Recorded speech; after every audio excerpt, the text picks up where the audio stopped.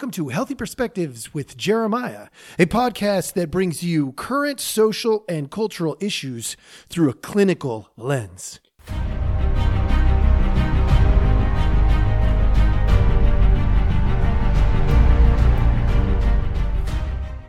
Well, welcome back. Thank you so much for joining us. As always, we appreciate your time. I am going to get right after it. Today is Monday, the 1st of May, and I'm most likely going to release this on Wednesday, so it'll be the 3rd, and that means it's going to be late in terms of, being the first to the punch, but I don't really care because I care more about accuracy and understanding, and around here, healthy perspectives. We want to look at things in a reasonable fashion at all times, if possible. And we're just not going to be able to do that. I know emotions are going to take hold and people are going to go crazy about stuff because it matters to them. And for that, I say, yippee. I'm glad you have emotion. That's what makes you human, at least in part. And we have the responsibility with that privilege of managing our emotion. Why do I say that? Because today, running around the country somewhere, hopefully, hold on, let me reframe that. Hopefully not running around our country. Maybe the guy escaped the same route that he arrived in because there's clearly a hole along the border somewhere that this person knows about. But there is a manhunt going on.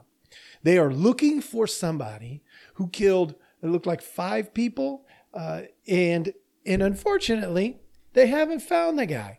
Now, I am not going to get into a ton about this, but what it did for me was it brought up a few things that I just want to address real quick. And then one I'm going to get really detailed in. So first of all, the report that I'm reading, or the reports, because there's multiple of them, is this man comes here illegally. Okay, that happens. Somehow gets his hand on guns, at least a gun, maybe multiple guns. That's a problem. There are laws that prevent that very thing from happening.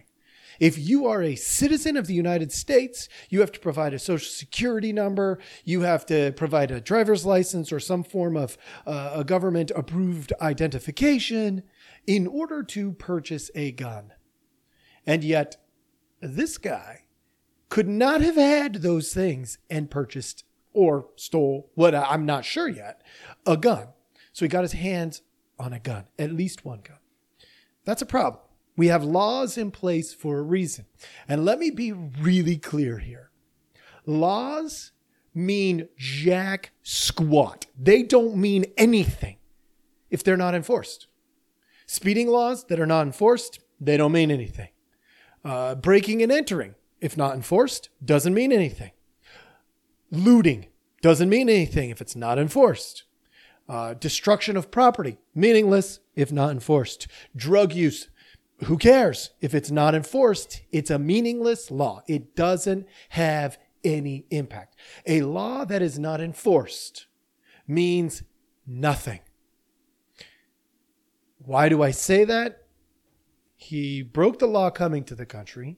He broke the law getting in possession of a gun. He broke the law again using the gun. And if we don't enforce the laws that exist, it doesn't matter. They don't mean anything. Murder means nothing if it's not enforced. Okay, I'm off my rant now. I want to tell you what this brought to me. Laws that mean nothing. Let me tell you as a clinician where that has become most evident in my work. It's evident in a lot of places. I'm not going to beat around the bush there. But there's one place that it seems to be most evident, and that is in addiction work. I've spent many years doing addiction work. And in the addiction world, Well, let me just tell you a little story about how this went down. Okay, I worked in a program working with lots of people who had addictions or defiant issues, you name it, depression, anxiety, like all of them, including some of the more severe, what we would call mental health disorders. Severe meaning they are most impactful socially and culturally. However, let's be real. Also, every mental health issue is severe to the person who is struggling with it. If you got a personality disorder, it feels severe to you. If you are, dealing with psychotic features, that's going to be severe to you. It's also going to be severe to the people around you. And really, the ones that are most impactful to the people around us are the most burdensome culturally. Whether you like that or not, that's just a picture of reality. Okay. In the addiction world, I sat down with a group of addicts, self-proclaimed addicts. I didn't label them an addict. They self-identified as addicts. And specifically, we were dealing with drug addiction.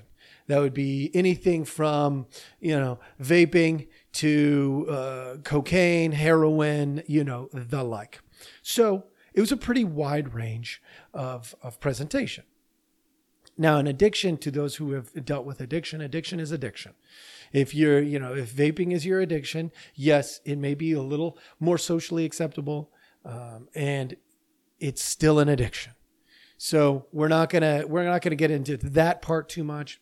But I sat down with this group and I said, look, there's all these form relapse prevention plans out there in the world.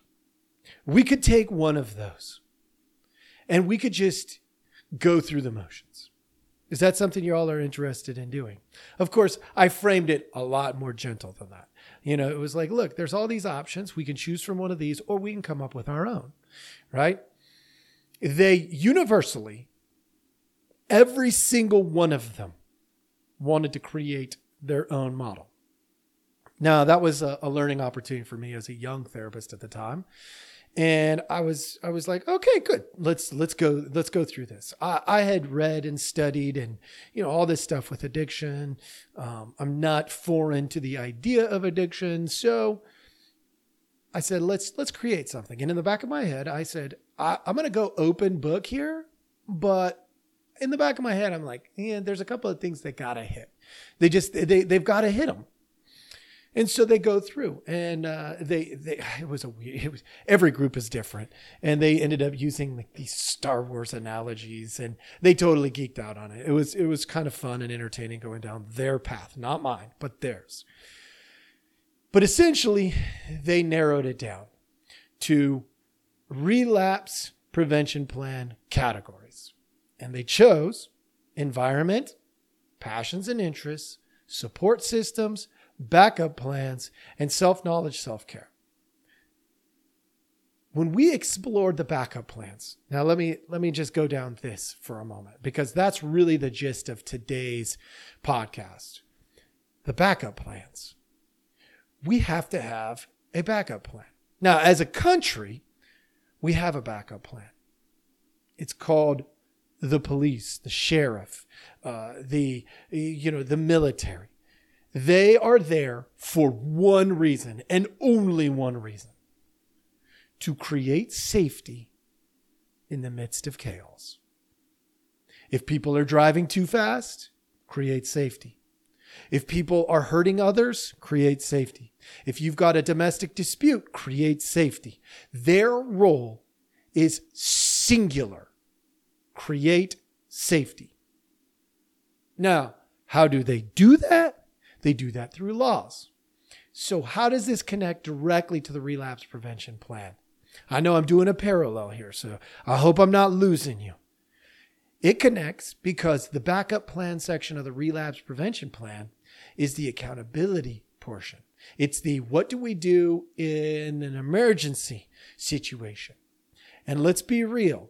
Every single addict I've ever worked with, ever, said if the backup plan or the emergency plan or the consequences for failing to follow my own standards and expectations, if the consequences are not harsh enough, and this is where every addict I've ever worked with, at least thus far, has universally explained this. If they aren't harsh enough, if the consequences aren't hard enough, scary enough, real enough, fill in the blank with whatever terminology you want, they said it is not a relapse prevention plan. It is a relapse plan. It's a plan to manage the relapse, which is a totally different thing. And when you parallel that with law enforcement, if you take out that emergency chaos plan, you end up in the same spot.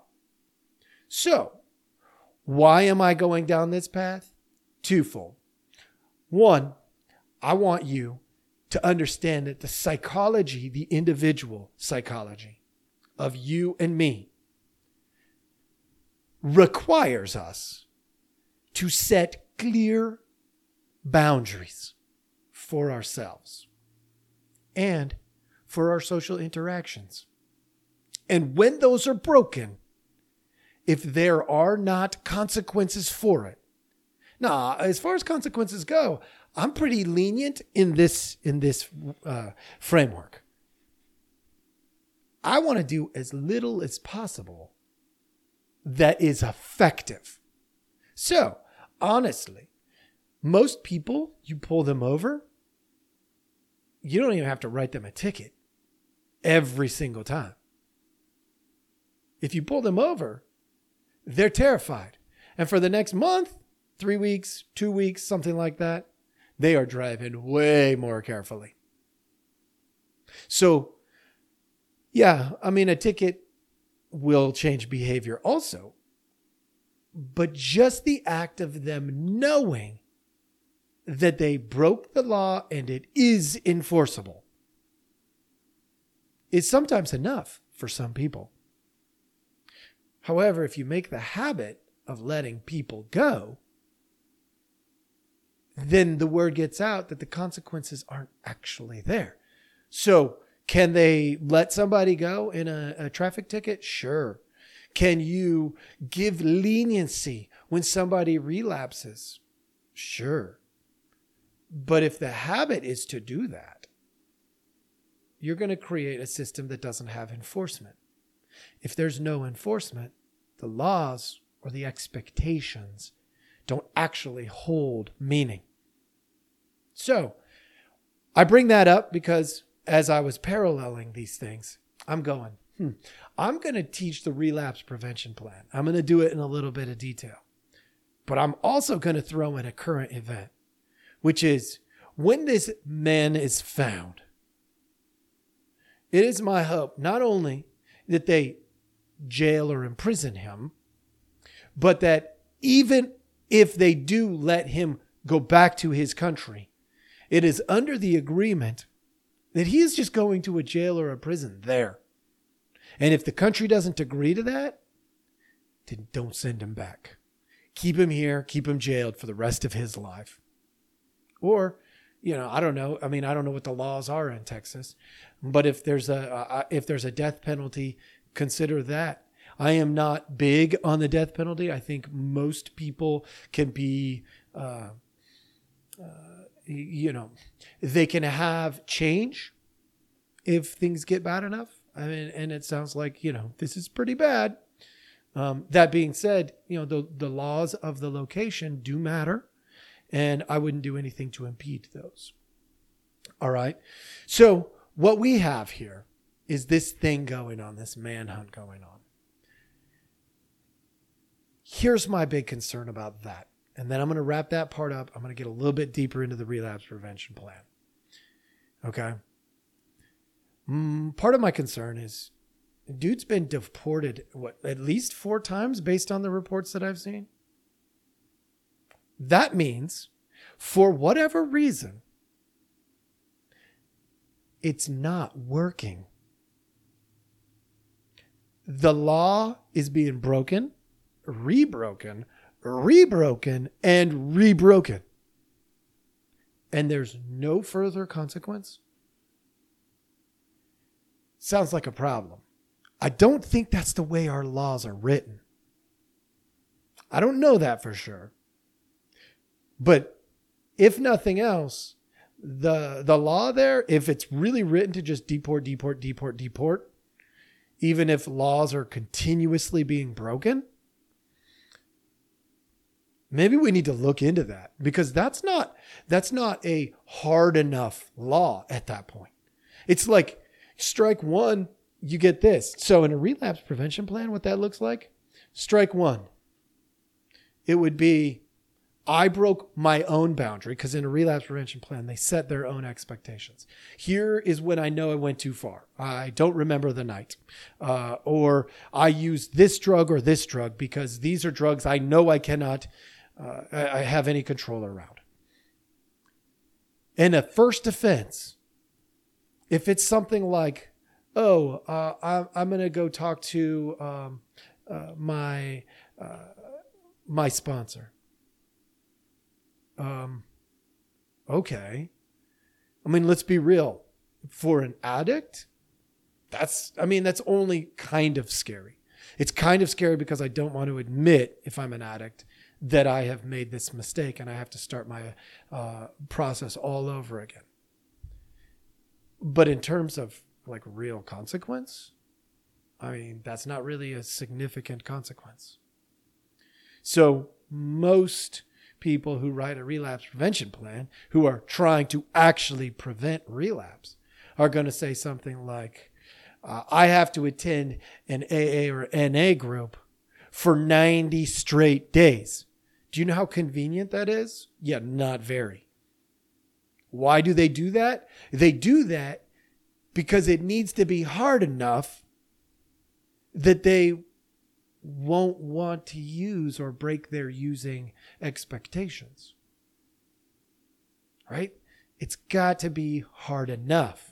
Now, can you go overkill? Yeah. If the first time you relapse, you're like, I'm going to be admitted into a program. I'm going to lose I'm going to cut up my driver's license so I can't drive. I'm going to do this. And they throw out like 10 different things.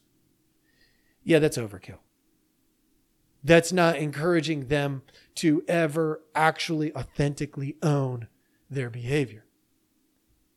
But it's got to be hard enough too. There is this sweet spot that has to be found there. You know, maybe it's 2 years of jail, 10 years of jail, lifetime in jail, right? There's a lot of options. Maybe it's community service, right? By the way, in the relapse prevention plans, a lot of times I love encouraging people. It's like, hey, first offense, even if you don't get caught by law enforcement, like 30 hours of community service. Get in there, your hands dirty, get out there, contribute back to society, because you know you're failing yourself, but that means you are hurting others in some way, because there are people who love you and care about you, and they don't want you to go down this path because it leads to death. Ultimately, if you don't make a correction, it's going to lead to an early death. Now, some people can live with addiction for a very long time, but ultimately it's going to get you. It's going to get you. Heart disease, cancer, like hit by a car, crashing your car into somebody and killing somebody else, ending up in prison. Like, there's a lot of ways it ruins your life. So having a relatively hard strike one, big deal. If strike two doesn't up the ante tenfold, it's not good enough. Strike two, we see things like, I'm going to do a 30-day program. It costs a fortune. Yep. Of course it does. But if I get to strike two, I clearly am screaming to myself and everybody around me that I cannot handle myself. This dude in Texas, strike 4? Are you kidding me? I mean, any addict who's done any work on a relapse prevention plan, who's attended an AA meeting, even like 5 times, knows 4 times, you strike 4 times, you need help. That's what they're going to say. You need help. And what kind of help? Well, start with accountability, real, authentic accountability. Look at your life. Understand you are actually powerless. Why?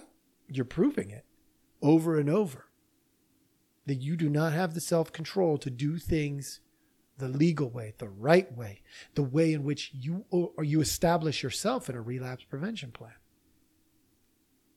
Here's the other part that's kind of funny. The social expectations. The social expectations when it comes to a relapse,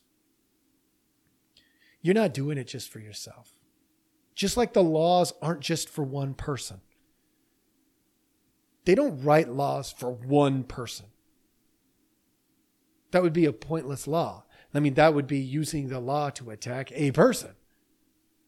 They write these laws for all the people. So, it has impacts on other people. That can be assumed that if one person creates the expectation, it must impact others. Now, in a relapse prevention plan, that's the people that love you if you're an addict. Because you going down your addiction pathway hurts them. If nothing else, it hurts them emotionally to see you suffering. You can frame it however you want when you're in the middle of your addiction. You are creating suffering. It is not relief. That's the lie you tell yourself. Suffering. But here's the other part. If others don't know about the law, and this is part of what we're running into in both situations as we draw these parallels. If you create a relapse prevention plan, or there is a law that is created and nobody knows what it is, it's pointless, worthless, waste of time. People have to know them. And part of the problem we're running into with our laws, how many laws are there? Can anybody really know all of them? No, absolutely not. Even an attorney, somebody who does it for a living, they're constantly looking that stuff up. Okay, which laws were broken? How exactly do we frame them so that we are attacking the right law with the right person at the right crime? And with the relapse prevention plan, if you don't hand copies of your plan to the people around you, if your mom, your dad, your brother, your sister, your spouse, your friend, your sponsor, if you're not handing an actual copy of it to them so that they know what your backup plan is, what your expectations of yourself are, what the laws are, it's pointless. It's a waste of time. If you're the only one who knows, nothing's going to prevent you from breaking it. Because why? An addict will lie to themselves, saying, whatever. That was just me when I was sober. I'm not sober right now, so that's not me. I don't care. That is the reality. And that is the link. Let's have some real accountability. I'm talking about accountability like, let's just obey the laws that we have on the books. There's plenty of them. Let's follow the plan we have for sobriety. Let's follow our exercise, our eating, our sleeping pattern plan.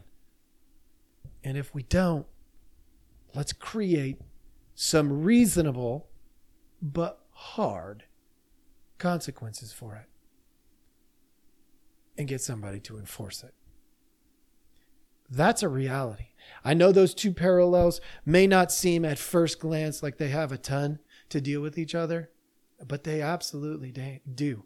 Laws are like the backup plan for a relapse prevention so that we don't break them. They got to be hard enough. They can't be overkill. We got to find that happy medium. And social networking, social consequence has to be part of every single law and relapse prevention plan. And if it's not in there, it's not going to work. Thank you so much for joining us. I hope this was helpful. Have a great day.